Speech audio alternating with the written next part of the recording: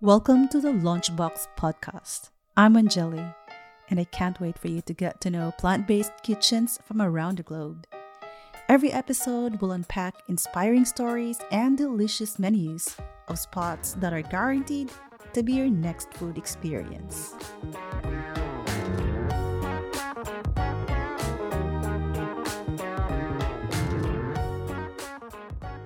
I am honored to have one of the pioneers in the plant-based scene in Copenhagen with me today. Welcome to the podcast, Karina Brun from Organic Boho. Thank you so much. It's an honor that you wanted to make this podcast with me. Tell us about who you are and how the Organic Boho was born.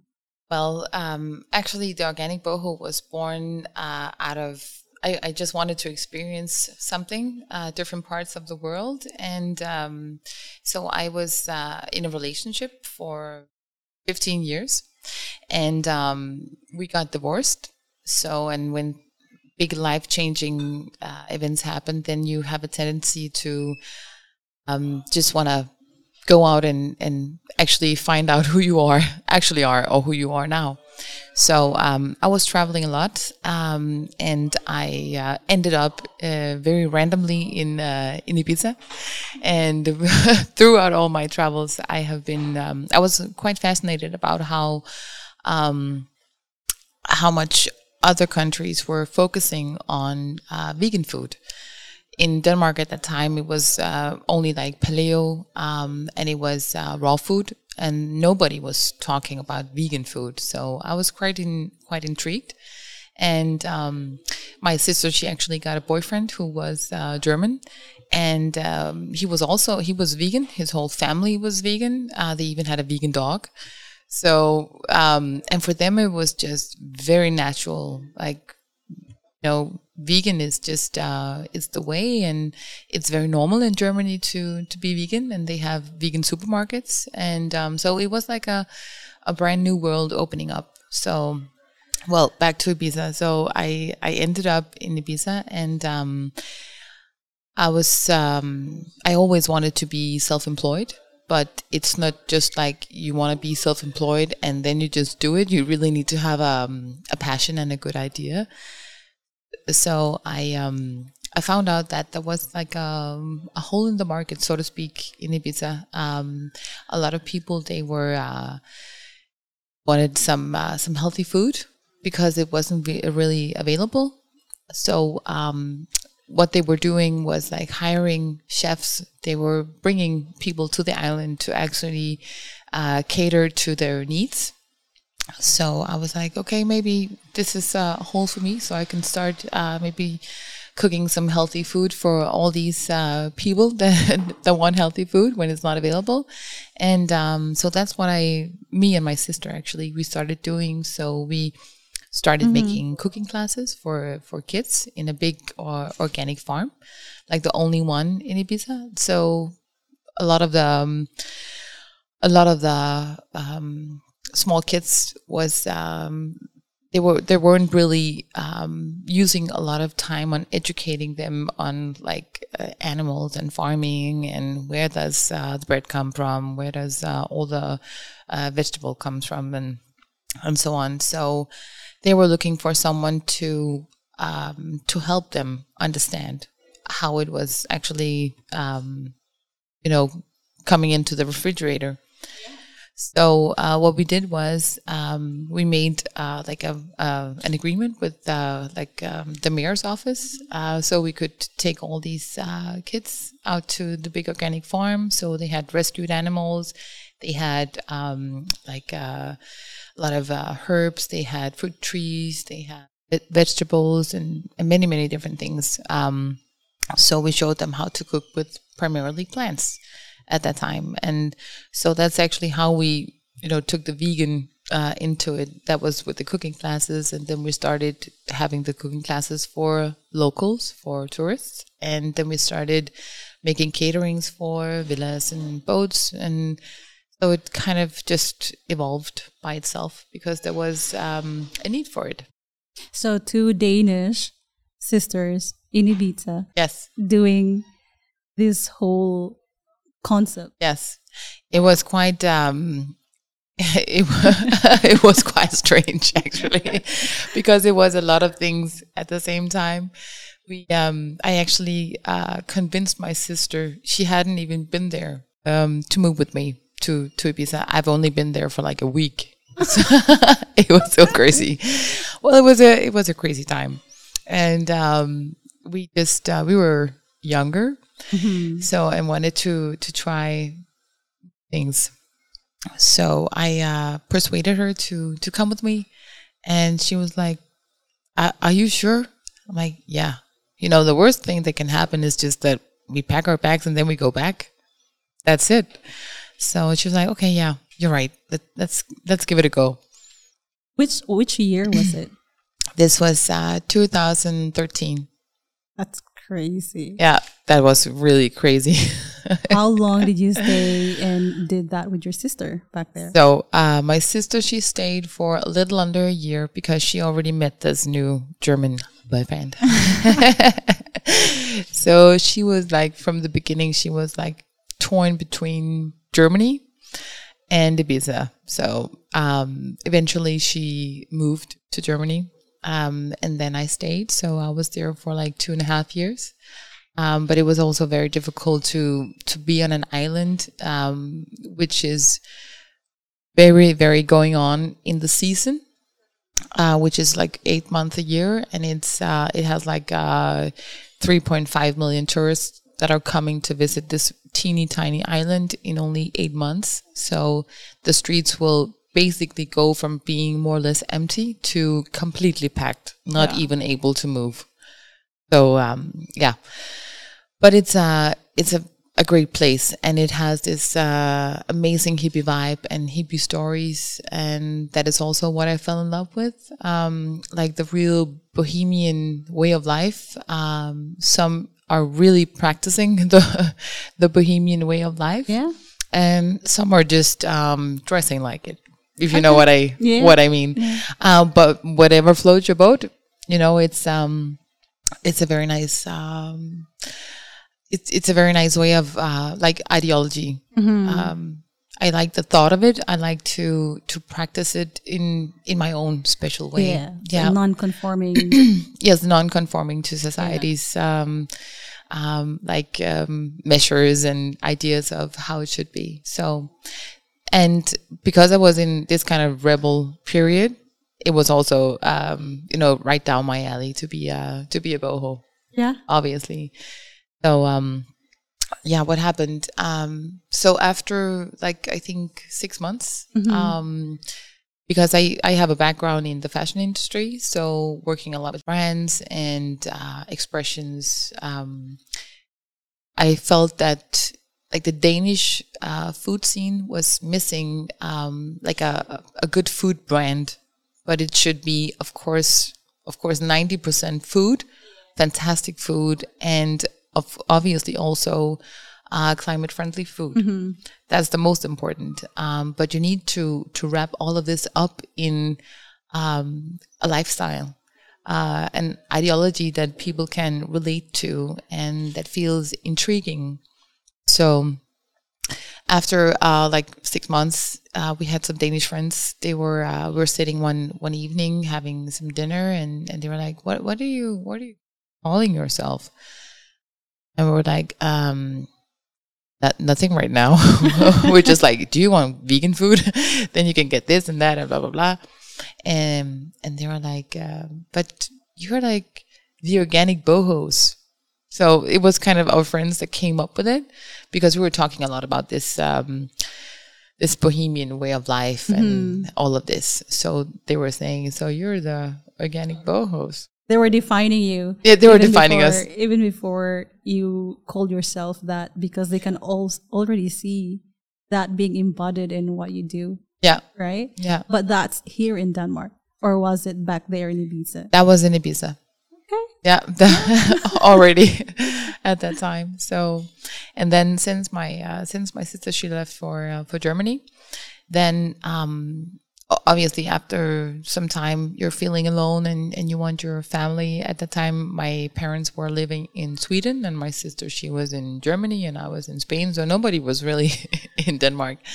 But then my parents actually decided to move back to Denmark after 13 years. So I felt like, okay, maybe this is the time for the family to come together as well, and also see if the organic boho can be a concept in Copenhagen.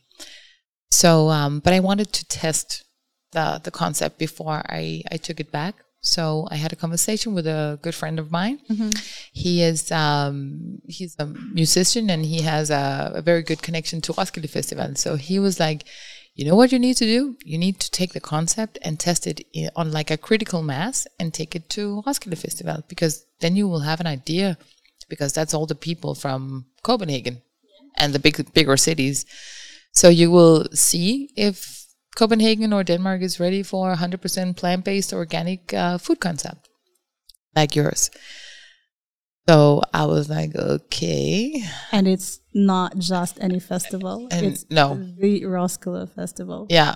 One of the biggest one in Northern Europe. Yeah. Yeah. It's 160,000 people over 10 days. So, but the food scene is only open, like the big food scene is only open 3.5 days, but it's still like, it's packed. So, and where we were situated, that's like 85,000 people passing through during these 3 days. So that's a lot of people. So, and I bear this in mind that I have no experience with food. With food, yeah, or festivals for that matter. So I contacted the Roskilde Festival. He put in a good word for me, and he kind of sold my concept. And he was like, you just need to, fake it until you make it. Okay. So I tried to fake it until I made it.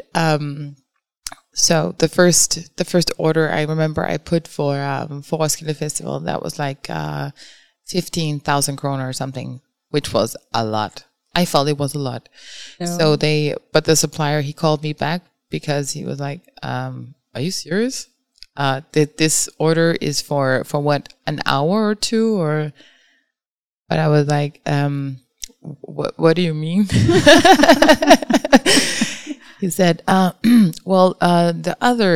tell you, the other people, the other food, the stall holders, they are putting like 10 times as much as you are right now.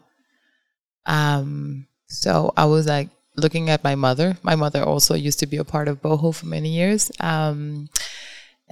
So I was like, Mom, he's that we need to put like 10 times as much. She was saying like, we are not going to do that at all. So I think we doubled it, something like that. It was like 30,000. So, and I felt like, oh shit, I'm going to be in debt for the rest of my life if I'm going to do this. But okay, let's see if it can fly. So after an hour and a half, we're completely sold out, completely. And that's not ideal, obviously. But also what it created was also this hype about the organic boho. Also another thing, I was only using girls, or not by choice, but by accident. Also because the concept is very colorful, very feminine. Very feminine. So I could actually only get girls to work with me, but that was also an attraction for the men in Roskilde, and there was like flowers all over, and yeah. So, anyways, back to where you're sold out after an hour and a half. Poor planning. But that's your first time. It was the first time. You doubled up already from what you have expected. Yes, exactly. So we had no clue. So what happened was there was a guy from like the biggest business newspaper person. He was present, and he was just going around talking to the different stallholders, asking them about their concept, looking for interesting stories. And then he came over to us since we were sold out, like the only ones sold out. And he was like, what's going on here? And I told him, I think it's very popular, just vegan, organic. And we were the first vegan, completely vegan food concept in Roskilde Festival. We were also the first in Northside and in Smokefest and many of the other different festivals. And I have some very funny stories about people finding out that we are like completely vegan. To finish the story with this guy, so what happened was I told him my story. He was obviously focusing on also my heartbroken story about getting divorced after 15 years, blah, blah, blah, all of that. And then going to Ibiza, starting a food concept, coming back. And there was a lot of juice in that story for him. Very juicy. Very juicy. So, and I remember the headline was like, girl wants to save the planet by making plant-based food. Something like that. Very far-fetched, right? So what happened after? So yeah, the day after he was saying there might be like a small piece about this in person. Mm-hmm. I don't know if it's gonna be like on the backside or like we have some extra pages. He was like really talking it down. So the day after it came out, and it was like a half front page, and it was like a huge article inside. And I had like friends and family calling me saying, "What is that? And why? And okay, shit, you have this article." And then it obviously created even more hype because then people found it very interesting to come and visit us. And we had, which we actually always had, we had, we used to call all our dishes like mantras. Mm-hmm. Like we had for instance, we had a juice called I'm unique and I'm fresh, I'm grateful and I'm strong, things like that. So same like Gratitude Cafe. Started at the same time calling these but I always experience people coming like, oh, so you took that from Gratitude Cafe. It's like, no, I didn't, but I think it's a really, really nice, these like affirmations that you have to say. And I remember also in the beginning when people they had to say it, they felt so embarrassed. I'm grateful today. Yeah. And I think they were like, okay, this is very American. Very, very mm-hmm. American, maybe a bit too much. But they were also happy when they said it. That was like what I noticed when they said it. They had a smile on their face and they were maybe giggling a little bit, or it made them happy, even though they felt it was awkward and a bit maybe too much, but it made them happy. So for me, it was like mission accomplished. With that. They're self-affirming just by ordering a drink. Yes, exactly. Yeah. And sometimes I would just like, I don't know which one you mean. Which one? I can't hear you. No. Sorry. Do you mean noise. This one or that one? Or what is the name of it? Like, I'm grateful. But it was very funny. Very, very, yeah. So from the Roskilde Festival, in 2015, you stayed here and did not go back to Ibiza. No, then I actually went back. And then I came back and did Roskilde again in 16, together with Northside and Smokefest. Mm-hmm. And then I stayed in Copenhagen. Then we opened a small shop in Copenhagen, which was only like 12 square meters. Everything included, also the stairs. That's crazy. Yeah, it was crazy small. It was super tiny. I remember I fell in love with the place. It was colorful, very tiny. And then I was just so happy when I had the wraps, almond dressing. Yes, I was with like, the goma. What is this? Yeah, what is this? It tastes so good. Yeah. And that's my first experience and memory back in 2015. Wow. Yeah. So you are a real pioneer. Thank you. In the scene, and you have inspired so many people, probably me, of course, me included, but probably other people. I hope so. Yeah, I mean, here I am as well, right? Yeah, exactly. You know that taste of the almond dressing? Yeah. It was so good that it just got stuck in my head. But you are more than the Roskilde Festival. By the way, being in Roskilde Festival, it's such a big crowd Yeah. and such a huge experience to validate your concept. Absolutely. It was like it was the best thing that we could do. Absolutely. And it was a huge learning in many different aspects. Because then you can make mistakes, and from there, Yeah. right? Yeah. And just with a constant flow of people and managing the flow. And of course, you probably put up your order 10 times. After that, I can't remember, but I think it was close to it. I think it was close to it. Also, we were so unexperienced, so we had a really complex menu. We were not like we were doing restaurant food on a festival. So, and I remember we were making these kale wraps. So it was vegan, but it was also a lot of raw food.